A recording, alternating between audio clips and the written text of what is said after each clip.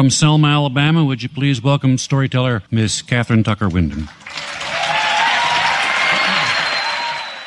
I can't believe I'm 92, but I am. And my father said to me, he says when you're building your life, the most important things are the 4 L's. And the first L is listening. And it's a rare thing these days, listening to the human voice, listening to one person talking to another person, listening. We have forgotten how to listen, how to sit down and talk and have a good time listening. My daddy said, listen. God gave you 2 ears and 1 mouth, and he expected you to use them in that proportion. And the next L is learning. You have to learn something different all your life. Don't ever quit learning. And laughing is the third L, he said. We've all got to laugh. Laugh at ourselves. Laugh at something every day. The world is a magical, wonderful place, he says. But we need to laugh together. Don't laugh at people, my father said. You laugh with people. And you can never hate anyone you've really laughed with. Laughter binds people together. The most important L is loving. Loving. That God put us here to love each other, to enjoy each other, to help each other, to laugh together, to learn together, to listen together, but to love each other. And there's nothing that says I love you more pleasantly and more plainly than storytelling. Everybody here has stories that you need to tell, and now is the time to do it. Tell stories and tell each one with love, ending with, I love you. I love you. Thank you. Welcome, everyone, to True Tales Live on Stage. I'm Amy Antonucci, the True Tales Live announcer, here to introduce our show to you. We just heard Catherine Tucker Wyndham speaking at the age of 92 at the 2010 Alabama Storytelling Festival about the importance of stories. This is a sentiment that we at True Tales wholeheartedly believe, and it's part of what motivates us to continue producing True Tales. The stories that you're going to hear today will be true first-person experience stories, which means that our tellers have had this story happen to them. Each story has a limit of 10 minutes for the telling. While we encourage the development of storytelling skills with monthly workshops and other assistance to tellers, this is not a competition. We have no ranking or scoring or judging at all. We believe that everyone is a storyteller and that stories shared from the heart uplift and inspire us and bind us together. Through storytelling, people from vastly different backgrounds, places, and experiences find common ground and connection, which is critical to creating and sustaining healthy, vibrant communities. Our monthly shows often have themes to get people's minds turning on a certain subject. Today's theme is not what I expected. And we have 6 storytellers for you. John Tilley, John Dover, Emily Spalding, Carrie Wendell, Al Portia, and then I, Amy Antonucci, will come up to tell one. Each of our storytellers is going to be introduced to you by our excellent MC, Pat Spalding. So let's welcome Pat up to introduce our first teller. Thank you, Amy. And welcome, everybody. It's great to see you out there on this beautiful day with other possibilities. You are here. We are here. And we're going to begin with a story by John Tilley. He is a lifelong Texan who made it to Rye, New Hampshire as soon as he could. It only took him 63 years, and now he's my neighbor. Irish by ancestry and lawyer by trade, John has always appreciated a good story. Before law school, he wrote and edited stories as a journalist, and then, as a trial lawyer, he crafted true stories for juries. Yeah, that's good practice. John learned the value of both storytelling and horse trading from his grandfather. Doesn't that sound Texan? Even before he kissed the Blarney Stone in Ireland in 2005, tonight he will tell us a story that may not have been influenced by the Blarney Stone, but was certainly inspired by his granddad. Its title is A Day on a Texas Farm. Come on up, John.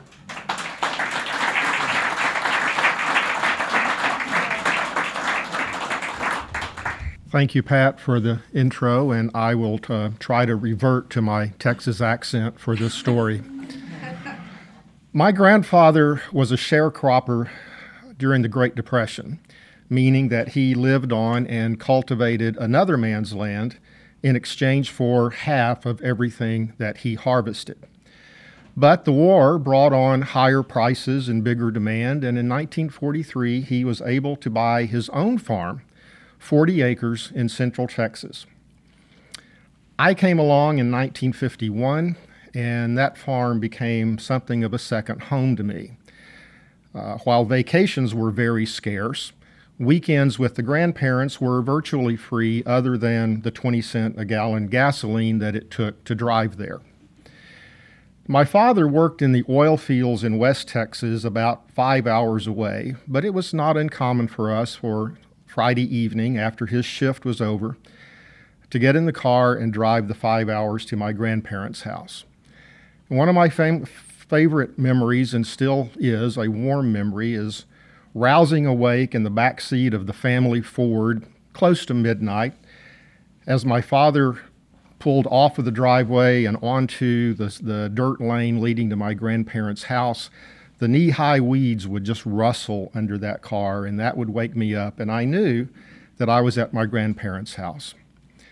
My father would honk the horn, and my grandfather would come stumbling out of the house, buckling up his bib overalls, no shirt on, and wiping his eyes and shuffling us into the house, because the sooner that he could get us settled, then he could go back to bed, because come the dawn, there was work to be done. My grandfather's given name was Clyde Claude, and he married my grandmother, Mabel Maud. Mabel loved me unconditionally, and Clyde loved me too, but just with a tinge of suspicion. I was not a natural farm boy. I much preferred the library to the hay barn. I saw no reason to go out into the summer heat of August when there was a perfectly good book to read in my grandmother's den, which was the only air-conditioned room in the house. Now, Clyde could certainly read and write, and he could accurately calculate a crop allocation, but he was not an educated man. He didn't really understand books or have any use for books, and was a little bit suspicious of those who did. So more than once, Clyde came storming into the den and looked at me and said, "Go outside and play. You need to be more like Robert." Well, Robert was my slightly younger cousin who had perpetually skinned up knees and dirty fingernails and the talent for finding trouble anywhere. So I would reluctantly put away my Jules Verne or my Wilfred McCormick and lace up my Converse high tops and go outside into the dust and the heat and mumbling under my breath of the great injustice of it all. But still, I wanted to please my grandfather, and I did spend a lot of time with him in his old rattly Chevrolet pickup truck, bouncing over dirt roads, running one errand or another. And he taught me many things about farm life. He taught me to be sure to walk way behind the cow, especially at milk time, or to avoid a swift kick to the groin. He taught me never to get in between a mother sow and her piglets. He especially taught me to be sure to look carefully in the weeds for rattlesnakes before jumping out of the pickup truck to open a pasture gate. And he taught me just to stay away from the barnyard rooster, an old Chanticleer that my grandmother called Strut. Now, Strut didn't describe only the way he walked, but his general attitude as well. Strut was the only rooster on the farm among about 24 hens. Strut knew what his job was, he did it well, and he liked it. But you did not bother one of those hens or come anywhere close to him, or you would risk an attack with those 3-inch sharp spurs on the back of his feet. Now, the weekend that is this story was very early spring, so it was still cool, crisp and cool in the mornings. So after breakfast, I zipped up my jacket to go looking for my grandfather, who was working on the fence somewhere. I closed the door behind me, took 2 steps, and froze in place, because there inside the yard, between me and the gate, stood Strut. So thinking like a 9-year-old boy would, I thought if I throw something at him, it'll scare him away. So I picked up a few little pebbles out of the dirt yard, and I threw them at Strut. Strut didn't get scared. Strut got mad. His neck feathers flared out like a parachute, and he started running straight for me. As he got closer, he spread out his wings, he lifted up his feet, and he gored me through my blue jeans and in, piercing the skin on my right thigh. My hysterical screams summoned my grandmother, who came out the door. She'd been sweeping the kitchen. She had a broom, so she shushed the rooster away, and she hugged me and coaxed me and cooed at me and finally calmed me down. She put a Band-Aid on my wound and gave me a piece of chocolate pie. I started feeling better. Now, my grandfather had not witnessed this attack, but he had been briefed about it. So after lunch, which I'm pretty sure included fried chicken, he pulled me aside and he said, I tell you what, son, I'm going to give you a chance to get even with that rooster. I'm going to give you 3 shots at him with my .22 rifle. Well, okay, I was 9 years old. I had shot that rifle a few times under the close supervision of my father at some tin cans, or maybe once at a water moccasin swimming across the river where we went fishing, but I was by no means proficient with a real rifle. But this was too good of a proposition to pass up, so I readily agreed. Now, Clyde knew that the possibility of 3 shots was a mere fantasy, because 1 shot was going to scare that rooster so bad he would run fast and run far, and that was going to be over. But we carefully loaded 3 .22 shells into the clip, put it in place, cocked it, put the safety on, and we went outside. That gun was really heavy in my hands. We got around the side of the house, and sure enough, about 25 yards away, there was Strut, walking cocksure through the pasture. "There he is," my grandfather whispered. I nodded grimly, and I slid over next to the barbed wire fence. And I put that rifle on the middle strand of the wire and was balancing it the best I could and aiming it generally in Strut's direction. And I clicked off the safety. I squeezed the trigger. Bam! The crack of that rifle sent hens scurrying and squawking in every possible direction. But Strut jumped 10 feet up in the air, did a complete somersault, and fell down just as dead as a rooster could be. I stared open-mouthed at the spectacle in front of me, and then I shouted, "I did it, Grandpa, I did it!" And I turned around and looked up, expecting to see a face of pride and appreciation. And I saw a face of absolute stunned disbelief. All my grandfather could mutter was, "Well, I'll be goddamn."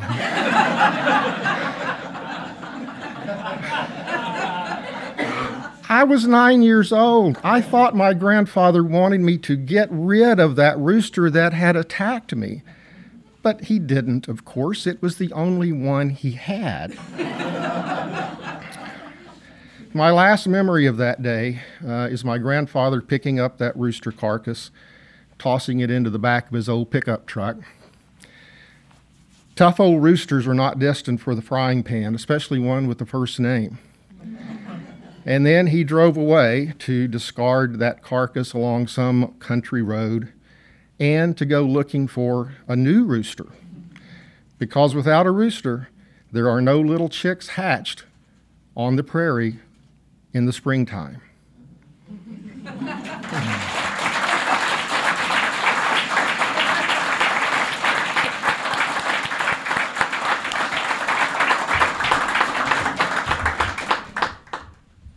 And that's why he moved to Rye. Took him 63 years, though. Thank you, John.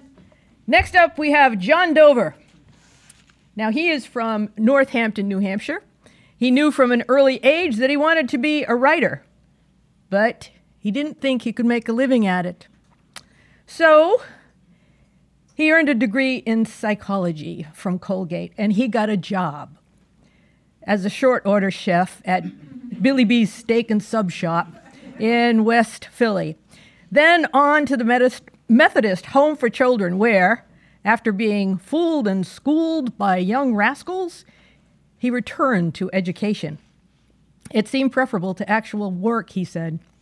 So he headed to the University of Utah to work on a graduate degree. And after a 2-year stint as a guidance counselor at Farmington High, he worked for 36 years at Winnicott High School before finally retiring in 2014. Tonight, he'll tell us about his long-ago journey to Utah U to pursue his master's degree in counseling. The road west was a little fraught, as we will soon learn in John's story, 71 Pinto. Drive this way, John.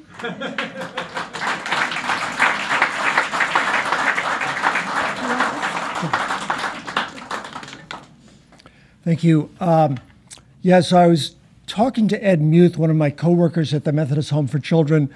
I was complaining about the fact that we had to sleep once or twice a week at the home there with the kids. And he said, "Why don't you become a guidance counselor?" And that sounded okay with me. So I applied and had gotten into the University of Utah. And a couple of weeks before I was supposed to leave, my mother announces that she had gotten this Pinto for me, the 71 Pinto, to drive out there. And I was really surprised because, like, for my college graduation, I got a cheap 3-speed Japanese bike, and now I'm suddenly getting a car. And it kind of dawned on me that, well, after I had graduated from college, I hitchhiked back and forth across the country. And I wondered, is she giving me the car so that I don't try to hitchhike to the University of Utah? And I thought, yeah, that's probably it, because we didn't really ask questions or talk about things in our family. It just kind of happened. I was grateful for the car. I arranged to give a ride to a University of Pennsylvania student that was going to visit her mom in Ohio. And this was a really good decision because right away I hit it off with this woman. I felt like we had known each other and we're covering all kinds of territory in our conversation.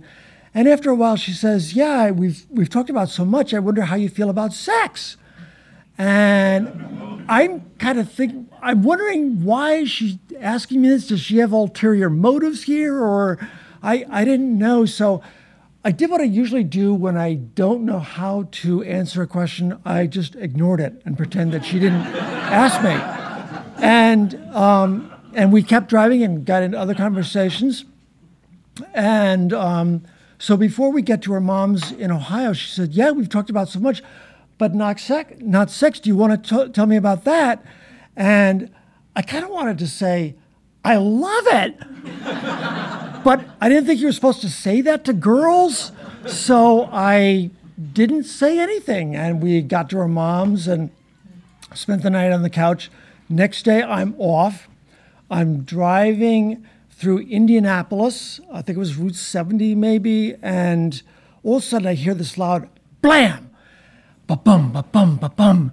And so I pull to the shoulder of the highway as quick as I can, get out, and I have a blowout. So I'm wishing that I knew how to change a tire. But then I remembered my father made me watch Arthur Gilman, our next door neighbor in Summit, New Jersey, change a tire in a snowstorm. And between that and the owner's manual, I got the car jacked up. And every time a big truck would go by, the whole car would vibrate. So it was scary. But I got the tire off, got the spare on, and got the jack back in the car, and I'm off. And I felt great, like, wow, I know how to do something. And the next thing I remember, I'm heading into Cheyenne, Wyoming. And I've been on the road for a long time. I'm tired. I'm really hungry. So I'm just going to go get out, get a bite to eat, and then get back on the road, which I do. And as I'm heading back the entrance ramp onto 80, I see a hitchhiker there, great big guy. And I figured, I've done a lot of hitchhiking. I'll give back a little bit. So I stopped for him. And this is a great big guy with a huge backpack and sleeping bag. And I'm thinking, now that I've stopped, how are we going to get him and his stuff into the back of this Pinto, which is full of my own junk? But he's not taking no for an answer. He's there and the door's open. So we rearrange, we push, we shove, and eventually he gets his backpack in and have to slam the door a couple of times, but eventually it closes and we're on the road. And I always have felt that there's a sense of intimacy when you're riding in a vehicle, especially with just two people. Like, you can kind of say anything. And I guess that my rider is also feeling this sense of intimacy, because after a while he says, yeah, I wonder how you would feel if I put my hand on your thigh. And I know how I would feel about this. I wouldn't feel good at all. But I never learned how to say no to anything. So I kind of feel like this guy's way bigger than I am. Like, what if I say, don't do that, and he does it anyway? And I'm like, then I'm going to be in even worse shape. He's already disregarded. So I do what I always do when I can't answer the question. I ignored it. And I just pretended that he hadn't asked the question. And that works for about 4 hours. And then now I'm way up in the mountains in 80, and he says, yeah, I think this is a good time for me to put my hand on your thigh. And I'm like, oh my God, I've got to do something right away. And I say the first thing that comes to my mind, I blurt out, well, what would you say if I told you I was an alien from outer space? And then the weirdest thing happens. The headlights go out, and because it's like way late at night on 80, there's no other cars on the road, and there's no street lamps, and it's totally black. And neither of us is saying a word.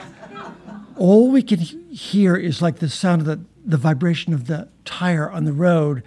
And I'm thinking, you got to do something really fast, or you're going to go over the side of the mountain and you'll be dead. And then it suddenly dawns on me, maybe in my anxiety, I accidentally turned off the headlamps myself. So I try pulling the knob, and suddenly they go on. And I hear from my hitchhiker this long extended, wow. And I'm feeling so good that I'm not going to die right then. And then he starts talking about, yeah, maybe I did think a little bit like you were an alien. I wasn't really sure. And we just are talking about aliens for hours. No more talk about putting his hand on my thigh. And I feel like, we've really gotten somewhere, and our relationship has changed from kind of adversary to ally. But then I'm so tired. I say, I got to stop and get some rest. He's like, fine. So I pull off on 80, and I go to the bottom of the exit ramp, and there's like these kind of round metal things across the road, which I think is supposed to keep cows from walking onto the highway. But I'm like, I don't care. So I go to sleep, not even worried about hands or my thigh or anything. And the next morning I wake up and the sun's pouring in, and like sweat, slobber, get out of the car to take a leak. As I'm walking back in, I'm seeing the Pinto is looking kind of saggy, and I look down and I've got another flat tire. Only this time I don't have a spare. So I explain the situation to my rider, and we get the car jacked up. Again, he's feeling kind of more like an ally.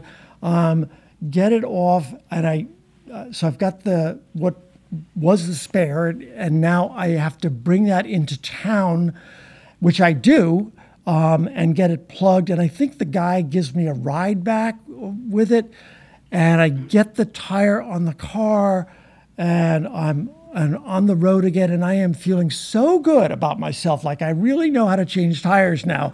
I can do anything. And my rider says, yeah, can you drop me on the west side of Salt Lake City? Because I'm supposed to be meeting my girlfriend in Vegas, who's a stripper. And this didn't make a lot of sense to me, but whatever. So I do that, and I head back to the University of Utah. And I don't have a place to stay that night or anything because I haven't made those kind of arrangements. And I'm looking at the off-campus housing list, and this kind of voice inside says, you were never really very comfortable in school, right? And I'm like, yeah. And now the voice says, so you're going to spend 2 years of your time and all this money to get a job where you're going to be in a school. Does this really make sense to you? And I can't answer this question, so I don't. Thanks.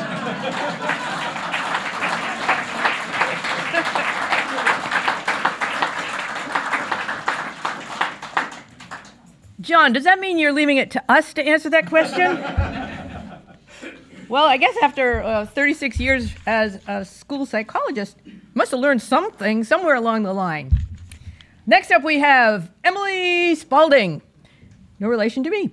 But Emily spends her winters in Newcastle, New Hampshire, and summers at Lake Winnipesaukee, where she grew up. She grew up in Georgia and Alabama. And she refers to herself as a rural Southern girl who longed to be more sophisticated. So she went to the University of Miami on a baton twirling scholarship, because nothing says sophistication like baton twirling. I happen to know that from personal experience, as does Emily. And now she's here to prove something. So Emily's going to entertain you with a little twirling while I finish her introduction. She found her way to New York City, where pay no attention to what the announcer is saying right now, where she worked as a cable TV interviewer, became a general manager, and met her husband, Dick. Last year, she published her memoir, Red Clay Girl, which is available locally at River Run Bookstore. And right here, there's a couple copies outside. Emily says that she loves telling stories. Oh, you stopped? Well, I didn't want to interrupt you, but okay. I can. Because you never know whom your story might touch, or your baton twirling expertise. So let's hear her touching tale, Furniture on Trial.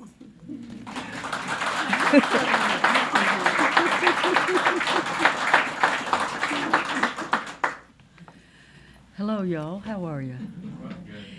I grew up in Auburn, Alabama. It's a little small town near nowhere.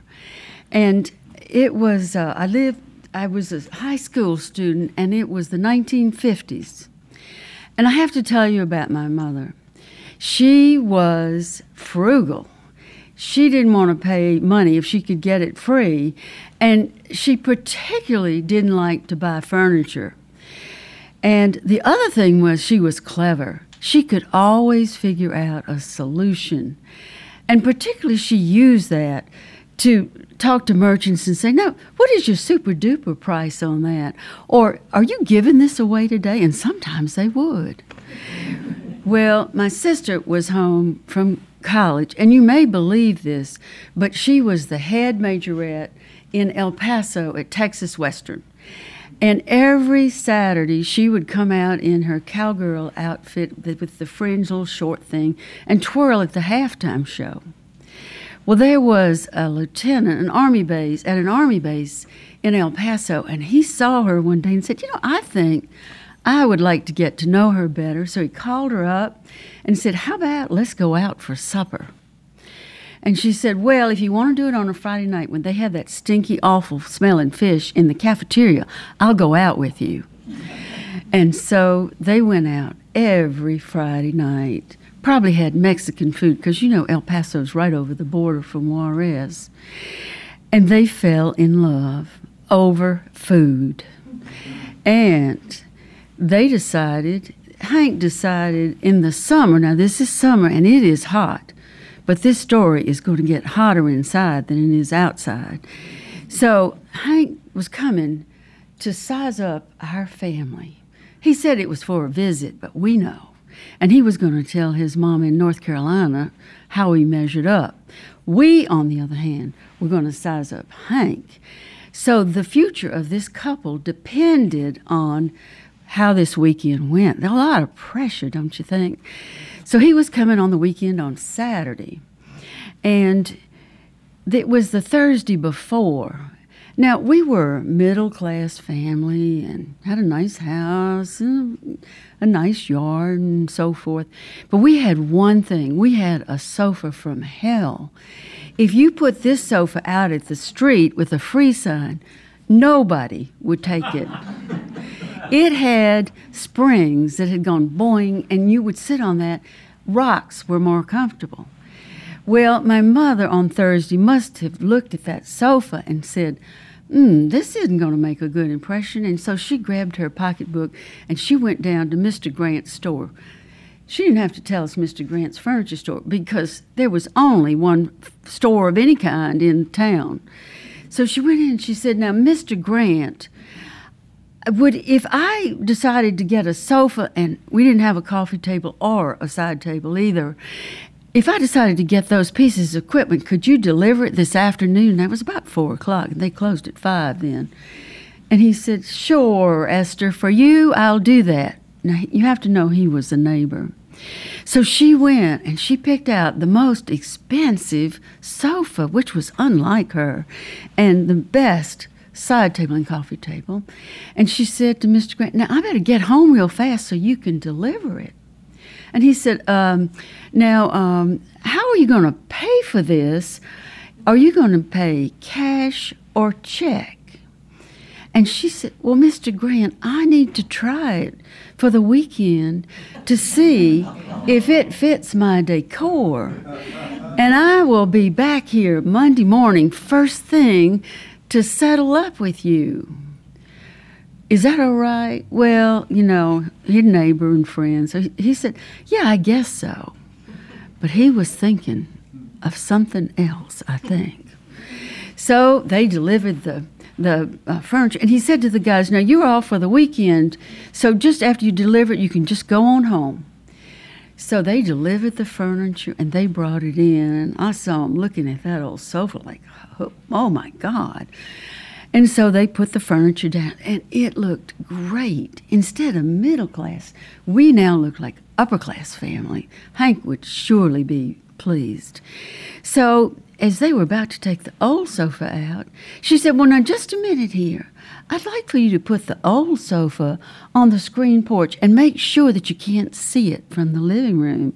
And they shook their heads, but they did it, and they went back for their weekend. Now, that was peculiar, wasn't it?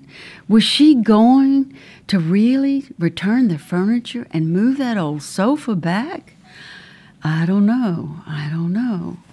Well, we went around arranging things and getting ready and putting flowers up and so forth. And the next day, Friday, my father and all the local men went for coffee at 10 o'clock. It was like clockwork. And then they would go back to work. Well, as my daddy is parking the car at the grill, there's only one cafe in town, he noticed that the car next to him had El Paso plates. What a coincidence. And it had a band around it that said U.S. Army. Well, that was another coincidence. Oh, my God, he said, Hank is already in town. So he went in the grill and he used the phone and he called and he said, Toots, that was my nickname then. I guess it still is. And he said, Hank is in town. He'll be coming shortly. Just want to let you know, bye. Well, we went into high gear. My mother and I went and set up the dining room with our best china and the best silver and the goblets that had cotton bowls on them. And then we got, turned on the oven and everything.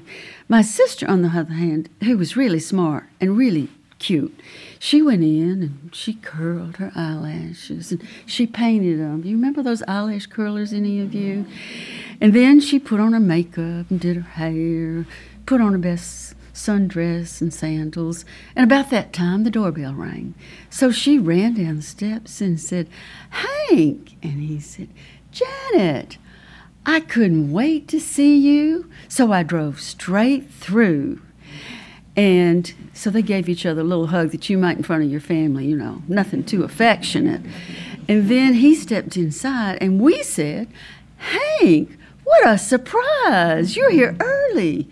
Well, we could have gotten an Academy Award for that performance because, of course, as you know, we knew that he was going to be early. Well, we sat down and had chit-chat. And then we went into the dining room to have what we call dinner, although it's really lunch. We call it dinner in the South. And now this is what we always had for company dinner, always the same, never varied. It was fried chicken. Now, I had raised that chicken myself in a coop in the backyard. I never liked chicken because of that. And then we would have biscuits and sweet tea, not unsweet tea, sweet tea. And we would have green beans that had been cooked till they're mush, because we Southerners love our vegetables mushy. Well, we finished the meal, and Mom's had a brilliant idea, being clever. And she said, let's go and have dessert in the living room. And Hank, you sit on the sofa and you put your plate on this brand new coffee table and your drink on the side table. And that's what he did. And I was checking to make sure there were no sales stickers still on there. Sure, there weren't. And so about that time, he said, Esther, may I call you Esther? And she said, sure, Hank. And he had these great dimples. He said, this is the best meal that I think I can ever remember having. And she was beaming and he was beaming. And we thought, well, that's it. Well, I looked out the window. I was the only person facing the window. And I saw this furniture truck that said Grant's on it going slowly down the hill. And it was looking like it was looking for a number, like maybe it was going to pick up some furniture, that maybe Mr. Grant was smarter than we thought.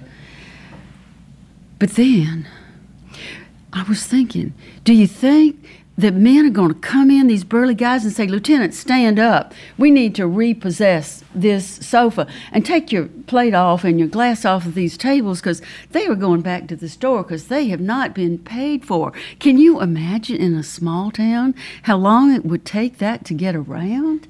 About 2 seconds. And not only that, that was it for Janet and Hank.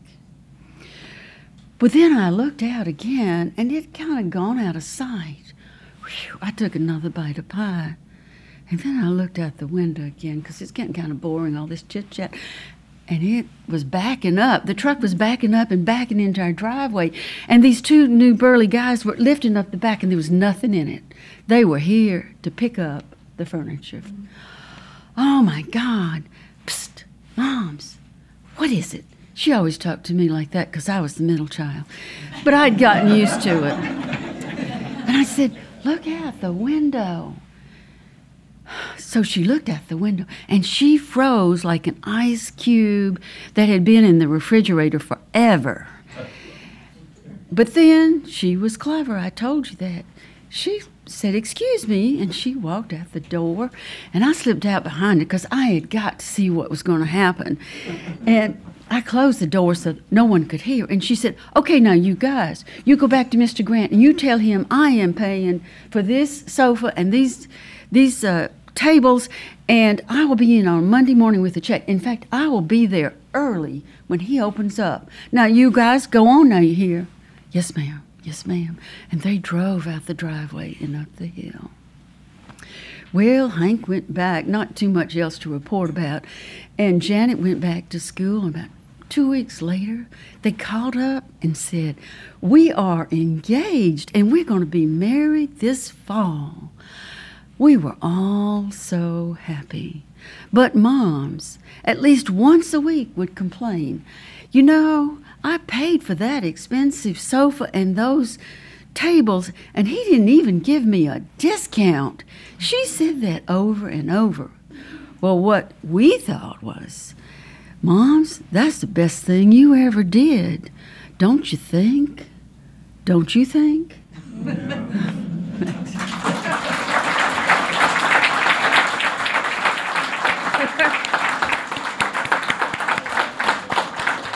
Thanks, Emily. I love a happy ending. This is the ending of the first set, but we are going to have 3 more storytellers coming up after intermission.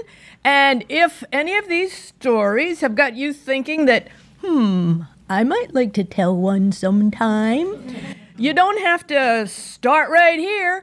We have monthly shows at PPM TV, True Tales Live, and we have workshops. And each month there's a different theme. You can take a look right on the table where you pay for tickets during intermission. You'll see the themes that are lined up for 2018. And if you get a wild hair and think you might like to give it a shot, just talk to us. Check out the information, right? We're always looking for more storytellers and more stories. So go have yourselves an intermission. See you in a bit.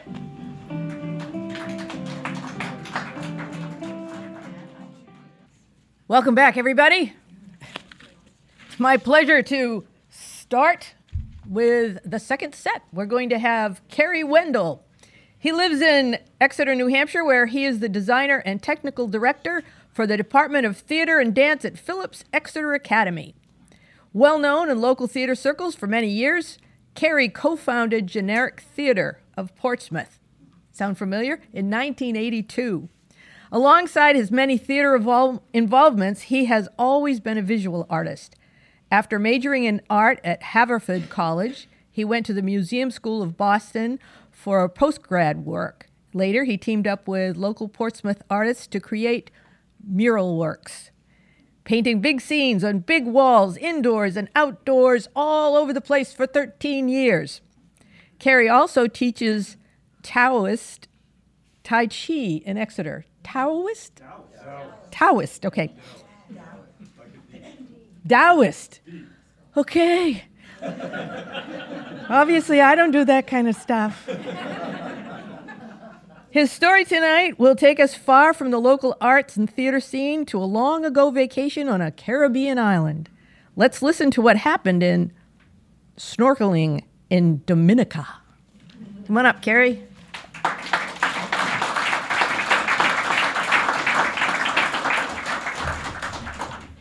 Or is it Dominica? Dominica. Oh, that's better. See, I really screwed up on this one. Should practice. It's been in the news lately because of the hurricane that hit Dominica, and you could hear the commentators struggling with Dominica, Dominica. Hey, I don't feel so bad. So William Blake once said, "The fool who persists in his folly shall become wise." I'll let you be the judge after you hear my story. So in March of 2003, I took a vacation in Dominica. It's a Caribbean island, it's a nation island. And I visited my friends David and Sarah Slanitz, who some of you may remember were the creators of the Stockpot restaurant in Portsmouth back in the 80s and 90s. So on my first day there, David asked me, "Do you want to go snorkeling?" And I said, "Well, I've never snorkeled, but I love to swim, so sure, let's go." So we hopped in his Jeep and drove to the next town to a bar called Clouds, where Melvina rented me some goggles and flippers, and we headed to Champagne Beach. So Champagne Beach is named because of the bubbles that percolate up through the fissures in the seabed. So we parked the car and took our clothes off and put our valuables in the car. And I should at this point point out that I'm hearing impaired, so I also took out my hearing aids and put them in the car. We headed down to the shore. It was very rocky. We got to the shore, and David gave us the ground plan, the plan for our adventure. Now, what I heard was, we'll swim around the rock, and then if we have more time, we can go out to the reefs and explore some coral reefs later on. So I thought, okay, that sounds good. And we walked into the water. I put my goggles on, and within probably 30 seconds, the water started getting into the goggles. So I had to stop and empty it out and put it back on. And David checked back with me. I gave him a thumbs up, and we kept on going into the water toward the rock. There was a rock that I saw that looked like it was maybe 15 or 20 feet high, maybe 50, 75 yards ahead. And then there were these other rocks that were more like my height or waist height. So we got back in the water on our trek toward the rock, and water kept on leaking into my goggles. I had to empty it out. This happened 3 or 4 times. Each time it took me probably 30 seconds. By the last time, there was no David. I didn't see him anywhere. I looked all around. There was no David. So I relied on our plan, which was swim around the rock. So I kept going and swam for 10, 15 minutes, and still, there's no David, but I did see a boat, and there were some snorkelers around the boat. So I said, okay, he must be there. So I approached them, and he was not one of the snorkelers around the boat. So I had to make a decision at that point. Do I just give up, go back to Champagne Beach and wait for David to find me there, or just keep on going to the rock? And I'm not one who quits easily, and I'm pretty stubborn, so I said, sure, I'll just keep swimming. So 15 more minutes, half an hour, I'm swimming. I'm sort of adjusting a side stroke, and then the other side, and then breaststroke, just to break up the tedium. I start chanting to myself, I think I can, I think I can, I think I can. The rock is looking bigger, but I don't feel like I'm getting any closer. So I kept going. I thought again, briefly, a sensible thought would have been just turn around and go back. But at this point, the rock seemed closer than the beach. So I said, okay, once I get to the rock, I can rest. So that kept me going.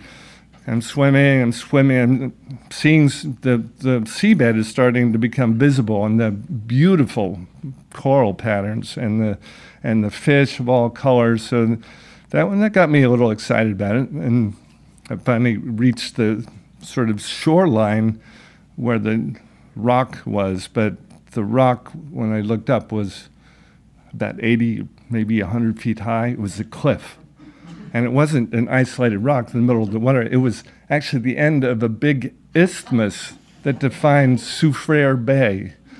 I don't know how long I'd been swimming, but I was ready for a rest. So I sort of crab walked out of the water and just took a little stock of where I was, and my feet were bleeding from the flippers that were cutting into my skin. My face was, irritated by the mask. So I rested probably for 10 minutes and then hatched my next plan, which was I knew I had to swim back because the coastline would have taken me forever. It's very rocky. So I decided to aim for a cliff that was part way back toward where Champagne Beach was. I figured I could get there and then rest some more and then hug the coastline. So if I got really tired, I wouldn't be far from shore. So I stuck with that plan, got back in. Within a minute, the stupid goggles started leaking again.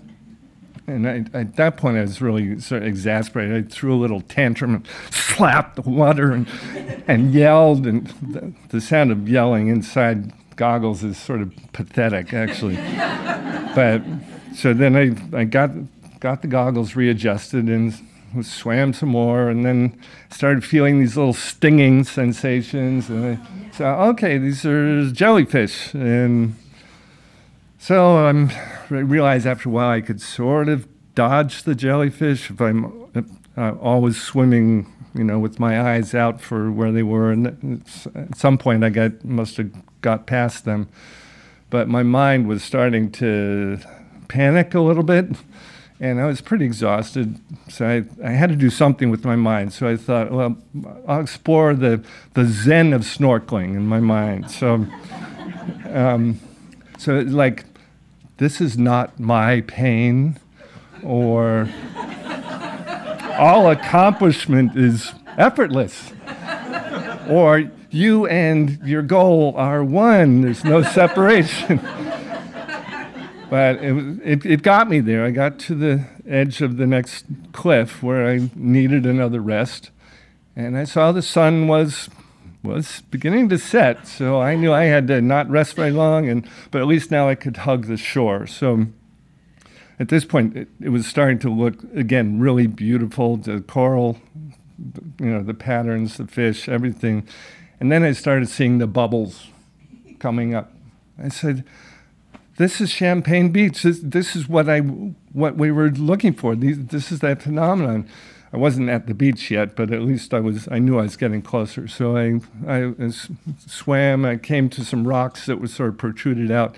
I swam around the rocks, and there I was where I started. I was exhausted. I just sort of washed ashore and just lay there face down for, 5 minutes. And then I had to figure out my next plan. So I had no wallet, no shoes, no hearing aids. I started walking up to the road, and this man was approaching me. I didn't know him, but he came right up to me and said, "Have you been swimming for 6 hours?" I said, "I don't know. Feels like it." And he said, "Well, I'm going to take you up to the police station." So I got in his car. We got to the police. I explained what had happened to them. They made sure they got the right spelling of my name. And I was parched and I started trembling, and they gave me water in a Stolichnaya bottle. I was very glad it was water. And then a reporter thrust a microphone in my mouth, said, "Are you in shock?" I don't know how you're supposed to answer something like that. But my rescuer took me in his car. We went back to Clouds, where I could return my rented gear. And Melvina, the proprietor, she saw me and shrieked in disbelief and exasperation and relief, all that.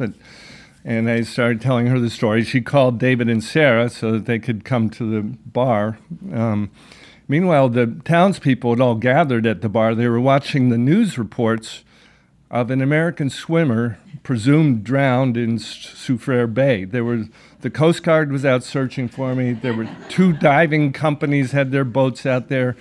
in hindsight, I realized that there were a couple of boats very far out there. At that point, I would have happily taken a lift or something, but it was very far out. But anyway, so David and Sarah arrived, and the townspeople were coming up to me and touching me, giving me fist bumps. And then an elder man came up and he said, "You will live to be 150 years old." David and Sarah came, and we sort of exploded in relief and anger and exasperation and all the emotions. And David and I compared our notes about what had gone wrong. He had said, "Swim around the rocks," plural. The rocks were like 20 feet in front of him. And he had gone around the rocks and along the shore, and there was a rock. I saw a rock, and I heard rock. So my stubbornness, I went straight for the rock. So anyway, we settled that question. About a week later, I was in another part of Dominica, up in the mountains, visiting some other friends from New Hampshire at a resort, and there was a hot spring. And so I was relaxing in the hot spring. There was a young Canadian woman who was a naturalist who was working there, and I thought, okay, well, let me just run this story and see what it sounds like. I'm not letting on that I'm actually the antagonist or protagonist, whatever. I said, "Did you hear about that American swimmer?" And she said, "Oh, yeah, what a stupid man."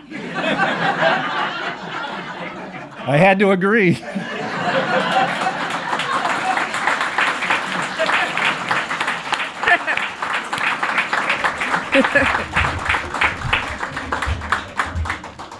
Thank you, Carrie. I'm glad that you were that stupid man. I didn't do that. Man, that's scary. Next up, we have Al Portia. He and his wife of 40 years live in Lee, New Hampshire. Al has had several different careers, including work as an academic counselor for Granite State College, where he taught courses in critical thinking and statistics. In the latter part of his career, he worked for the Manchester Vet Center, where he counseled returning veterans to more successfully manage and heal their inevitable emotional and spiritual wounds resulting from their war experiences. Al is a musician. Playing piano has always been an important part of his life. Now retired, he takes and gives lessons as well as plays with friends as often as he can. His story tonight visits a moment in his life that changed his understanding of his family's financial stability and ultimately affected his larger worldview. Its title is The Swerve. Come on up, Al. Thank you, Pat.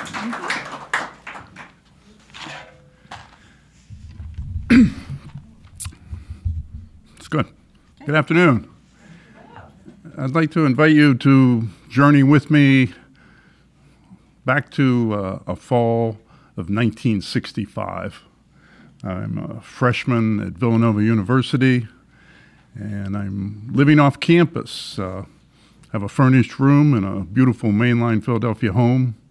No freshman dorm for this guy. And in the driveway of this home, I have a 1965 Buick Electra convertible, brand new and extravagant high school graduation present from my father.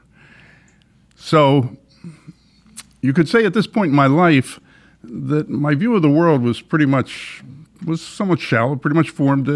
What I knew of the world was a result of my family experiences. But the one thing I was pretty sure of was that an important goal in life was to try to, I realized that, the wealth and privilege I grew up with certainly wasn't true of most people. But I assumed that an important goal in life was to try to acquire as much wealth and possessions as you could. But that was a view that was soon to change. So I came home from class early in November, and my car was missing from the driveway. So I immediately called the police, reported it stolen. They came and took a long, detailed report, and they left. And about an hour later, the police came back, and they said, young man, you might want to call your father and ask him about the car. Well, the car had been repossessed. And so this was the first in a series of events that would really lead to a 180-degree shift into how I plan to live my life. So I completed the term, and then I went back home to my home in Pittsburgh, Pennsylvania, to discover that my family had gone completely bankrupt. So not only would I not be going back to Villanova in January, but the bank was foreclosing on our home, and we had to be out in 3 weeks. So things were not looking good. I guess it would probably be helpful here to give you a little family history, to give you a sense of how some of this came about. My father was a very successful lawyer, a politician, entrepreneur, and we had a beautiful home, lavishly furnished, expensive cars, the best that money could buy, which was typical of my father because not only did he make a lot of money, but unbeknownst to me, he generally spent at least half again as much more than what he made. So in the parlance of Wall Street, you could say he was heavily leveraged. And that was about to all come crashing down in the fall of 1965. But before we get to that, as I said, he was a successful lawyer and politician, but he really gained most of his substantial wealth in the strip coal mining business. And that's because he met up with this chap named George Pennington, who was his partner in these coal mining operations. And George Pennington was a rather unique individual. He was a person who had made fortunes and lost them many times in his life, always in mining operations, coal mines, oil wells, gas wells, gold mines. I remember when I was about 12 and a half years old, this has been the mid-50s when they're making tons of money in their coal mining operation, he was over at our home for dinner, and I was recruited to play a game of chess with Mr. Pennington. So in the middle of this chess game, I remember he looked at me and fixed me with his steely gaze and said, "I want you to remember, young man, all wealth comes from the earth." Well, you can imagine several years later when I saw the movie The Graduate, the scene with Dustin Hoffman when he's home from college and the family friend says, "Why, one word for you, son, plastics." It definitely brought back that crazy George Pennington memory. But in any event, in the 1950s, they made a lot of money and then they sold off the coal operation and they went their separate ways. My father went back to practicing law. George Pennington went off to God knows doing what he was doing. But he came back to my father's life in the 1960s. And he had another proposal, another strip coal mine operation. Needless to say, my father was very receptive. I think it's pretty safe to assume that neither of these gentlemen were environmentalists. But indeed, this time it was going to be a much bigger operation. And as a result of that, my father and Mr. Pennington, they borrowed $750,000 from Mellon National Bank. I looked this up on Google. That would be like borrowing $6 million today. So this was a huge operation. They bought extensive coal mining equipment, coal leases on lands that the geological reports indicated there were large seams of coal. They were going to make a killing. They were going to make a fortune. Well, to make a long story short, the geologists were wrong. The coal ran out quickly. George Pennington dies unexpectedly. And my father, who really knew nothing about the coal business, he was just a financial investor, he was left holding the bag, which included the $750,000 loan. So much for my plans to get a degree in accounting and go into the coal mining business. But more important was witnessing how this impacted my father. He was always someone that had drank quite a bit, used alcohol socially, but all this trauma, all this business challenges sort of pushed him over the edge, and he really sort of drifted more into alcoholism. But he wasn't someone to go down without a fight in terms of trying to perpetuate the lifestyle that he was accustomed to. So you may recall I told you that the bank was going to foreclose on our house. And so this is, we're about just the 1st of January, 1966, and we have to be out of the house in a week. And it was at this point in time that the county sheriff comes to the house, and he's going to post these notices that say it would be illegal to remove any of the contents of the house. Well, my father, of course, being in politics all of his life, knew the county sheriff, and he said, could you spare me the additional embarrassment? We're going to be leaving town in a week.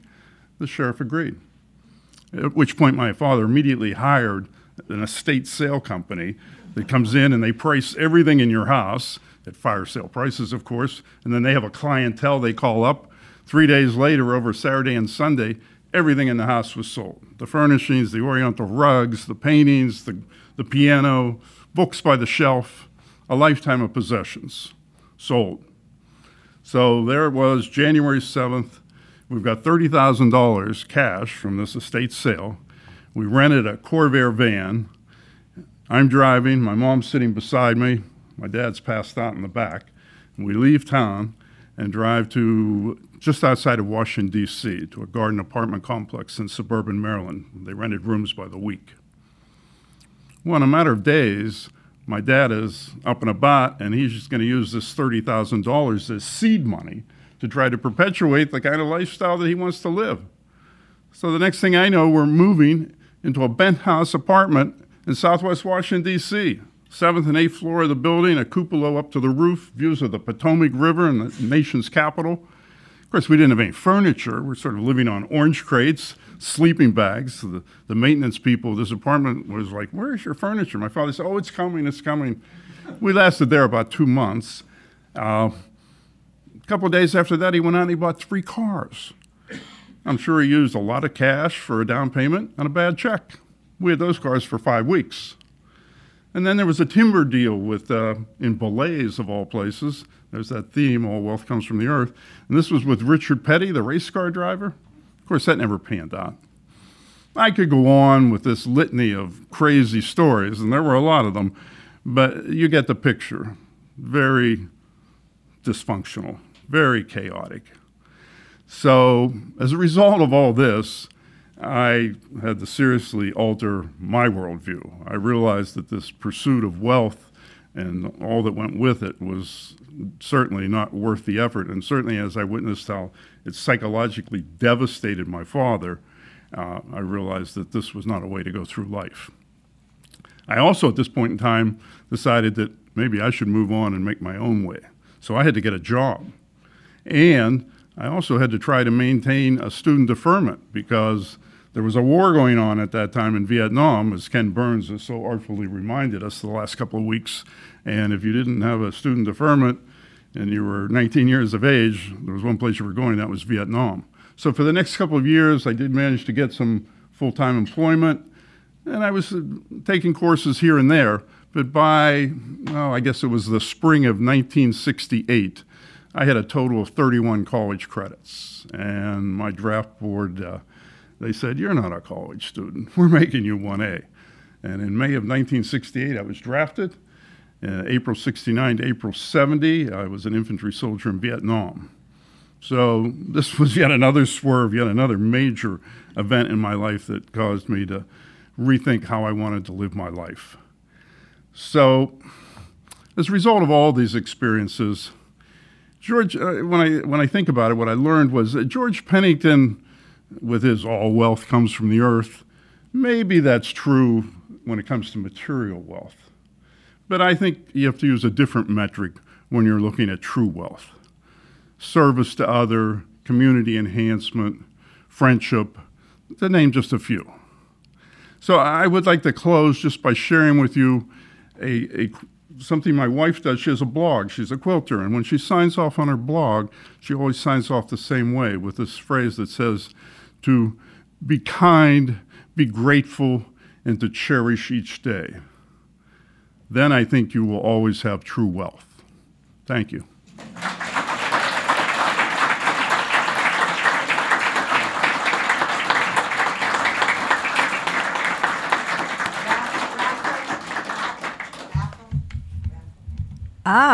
We almost forgot. We're going to do a raffle after the curtain call. So don't scoot out because you might have won something. And it could be that pink shiny thing. I thought I won. No, John. No, John. You got to keep it safe for a while, but it's not yours. I'm sorry. Last up, we have Amy Antonucci, our announcer, and one of the founders of True Tales Live. She has worked with this program since its inception in 2014. And when Amy is not telling stories and running storytelling workshops, she is tending to her bees, poultry, goats, and gardens at her homestead in Barrington, New Hampshire, Living Land Permaculture Homestead. She was recently named Lead Organic Gardener of 2017 by Northeast Organic Farming Association of New Hampshire.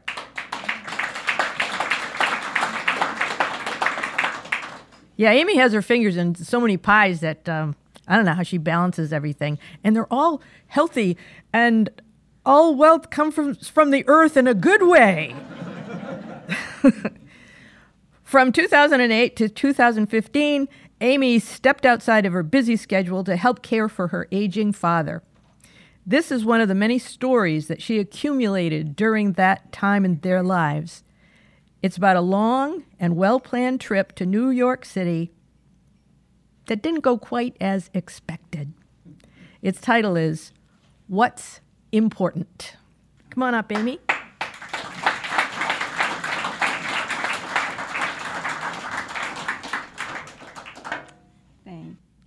Amy, you gotta take me to see my sister. You just gotta. My father lived in Boston, and his sister Rose lived in New York, and they wanted to see each other. Both in their 80s, with limited driving abilities, though, this was a challenge for them. I understood their frustration, but I had other concerns on my mind. My father had cared for my mother, who had multiple sclerosis, for about 20 years, and she had just died the year before. Since then, it had become clear that he had really neglected his own health while taking care of her. So I had stepped up, and I was taking him to all the doctors he'd been avoiding. We were talking about his heart and his blood pressure, a torn tricep muscle that he had gotten lifting her once upon a time, and his neurological health. I was particularly concerned about lapses in memory that I was seeing from him. I talked to him every day, and I worried even more. His health and his safety were on my mind, not travel planning. But my father didn't fret about himself. He'd tell me, Amy, I'm in great shape for the shape I'm in. He worried about his big sister Rose, whom he loved. They grew up in Brooklyn together during the Depression. She had a love of science and inspired my father. She became a chemistry professor at the college level in the 1940s, and he got a master's degree in physics. It did sound like my aunt was struggling, living all alone in her big house. When I talked to her on the phone, the conversation would start to loop. Amy, how are you? How's the farm? What else is going on? And how are you? And how's the farm? Like that. I actually didn't think that living alone was safe for either of them. Plus, they were extremely social people. Assisted living, with all these people around and events and classes and movies and people to watch over them. That is what I wanted for them. But they had watched their own father slowly die of Alzheimer's in a drab facility in the 1970s in New York. So they were both adamantly against any kind of facility. His worry about her translated into demands on me. My Sicilian father believed that it was my duty to drive him to New York. when I told him or reminded him that he actually got really nervous when he was in a car that I was driving, he simply said, "Steve will drive." I guess my partner was being granted honorary Sicilian daughter status, but retaining his male driving points skill, his driving skill points, right? Driving to New York was also daunting to me because I was attempting to keep up with my own life, which did include a small farm that my partner and I had just started a few years before. So for about a year, I put this trip off. I told my father, we'll get to it, we're going to do it, just not quite now. Then in the winter of 2012, both of them took a turn for the worse. My father developed a terrible hip pain, and clearly a replacement was in our very near future. My aunt fell in her front yard, was taken to the hospital, and in the process of figuring out what was going on with her, some kind of cancer was discovered. So it seemed like it was finally the time to bring them together. Even for just a few days, arrangements were tricky. My first challenge was to find a goat sitter. I'll bet most of you haven't had to do that, right? Luckily, we weren't yet milking, so that wasn't part of the package. We also had chickens and cats that needed care. At least it was winter, so the gardens and the bees could be left alone. Steve got time off from work, although he'd have to keep up with phone and computer. I canceled my schedule of appointments and meetings and classes, and I made arrangements to see my New York cousins while we were there as well. And we'd done it. We were ready to go. We arrived to pick up my dad at the appointed time, Steve behind the wheel, ready to make this long-awaited trip. And my father balked. Nope, his hip hurt too much. It wasn't a good time. He wasn't going. All of my reasoning and my cajoling and my, frankly, threatening didn't budge him an inch. Nope, not a good time. Not going to work, not going to do it now. He planted his feet squarely. He locked even his bad hip, and he could not be moved, just like our goats. I was totally exasperated. We had done all the work for this trip that he had been asking me for years to do, and now I couldn't get him in the car. I was angry and frustrated, and I guess my own stubborn streak, which maybe I inherited from him, kicked in. And I said, fine, we'll go without you. And we got in the car and we started driving to New York, even though the whole point of this trip was to bring my father to see his sister. It was a 200-mile trip, and around mile 50, I'd say, my indignation started to subside. And that is when I realized that I actually had quite a bit of trepidation about going to see my Aunt Rose in a nursing home.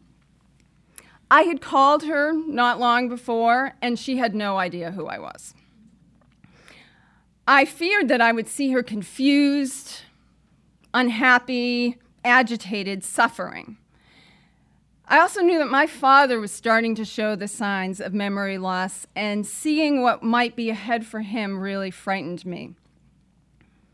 Watching two intelligent people lose their grip on reality just sounded like a nightmare. So we had hours in the car for me to go from angry and settle into anxious instead.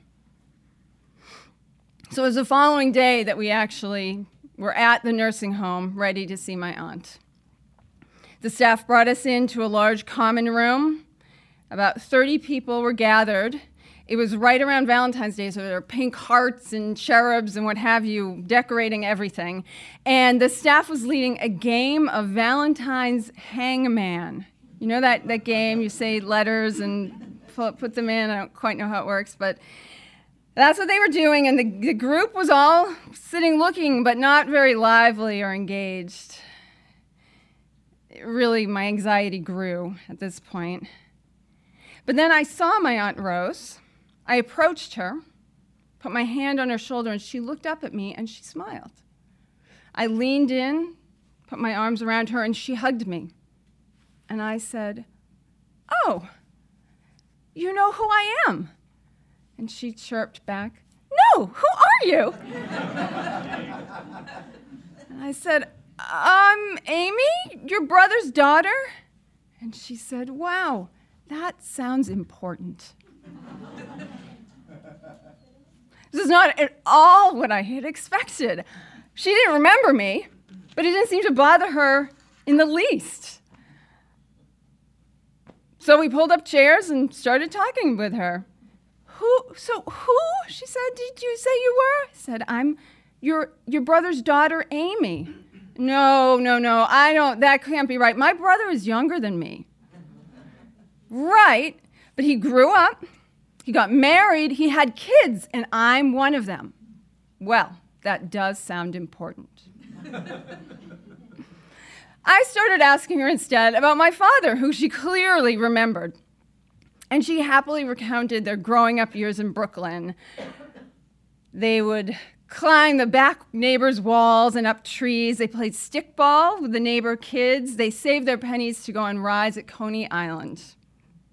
But, she'd say, "Have you seen him lately? I've been looking and I can't find him." It was the only time she really seemed stressed. She was also really aware of what was going on around her, and then she'd pause her story and interject something like, "Valentine's hangman? What's that?"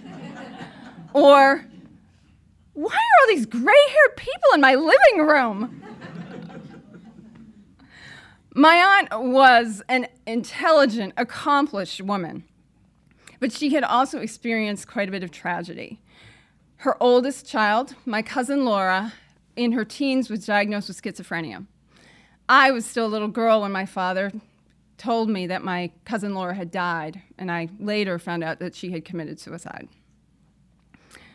Now it was like all that was just lifted away, and Rose just seemed light and free and happy. She told us more stories of the neighborhood in Brooklyn, the kids and the cousins they knew.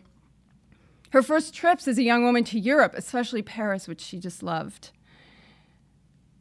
Even though she wasn't grasping who I was, she was very friendly and affectionate. She held my hand, and at one point she lay my hand down and hers next to mine, and she said, "Oh my God, what happened to my hand?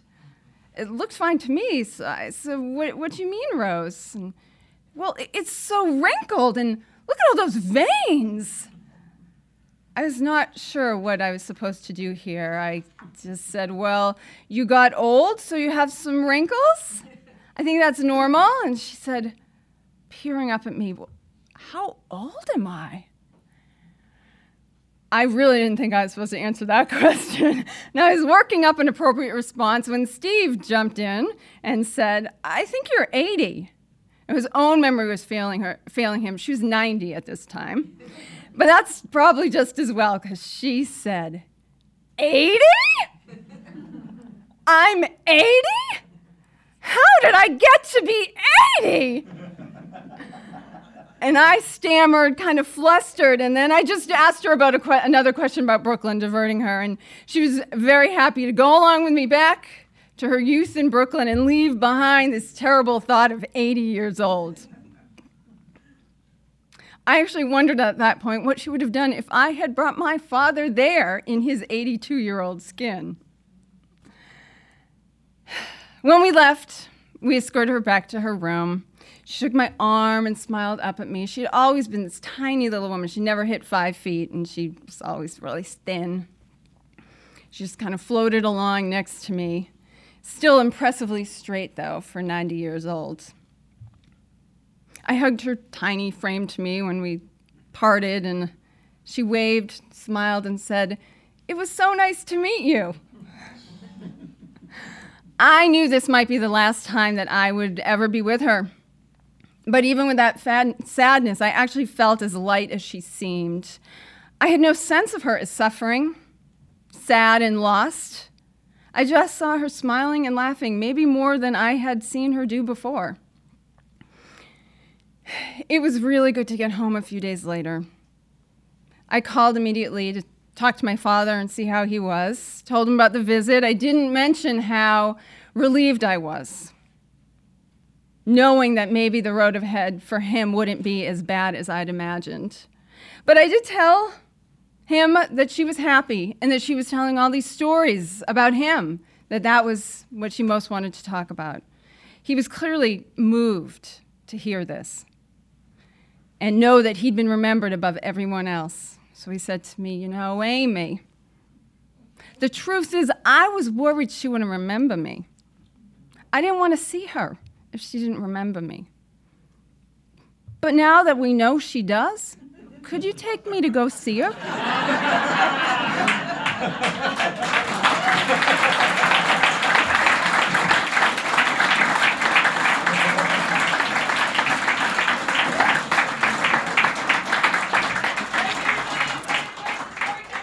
No, wait, Pat. Give her a minute. I have a little more to say. Thank you to the storytellers and our wonderful audience. Thank you so much for coming out to see us. Give yourselves a hand.